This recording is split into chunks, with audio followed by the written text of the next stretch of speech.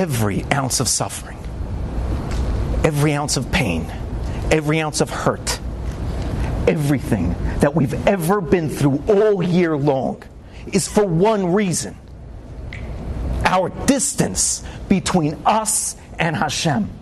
That's it. That's the only thing that holds us back from getting to know how great we really are. And none of us are the forgotten lamb.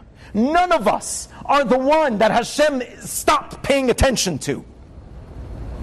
On Rosh Hashanah we make him our Melech, and on Yom Kippur we make him our Abba. On Yom Kippur we say, this is for you. Al chet, that chet that I did was because I don't have you, Hashem.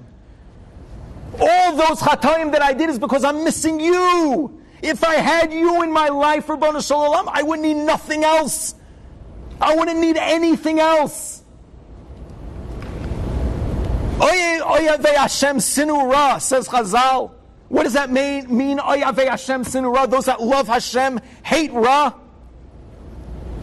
Rabbi Berkowitz says that ra we're talking about is the ra that we choose to do. It's the evil that we allow to exist inside of ourselves. We hate it. It's not fun. Stop lying. It's not fun. We don't like it. It's not cute. It's not fun. It's not enjoyable. It's just taking the place of not having Hashem there. That's all it is.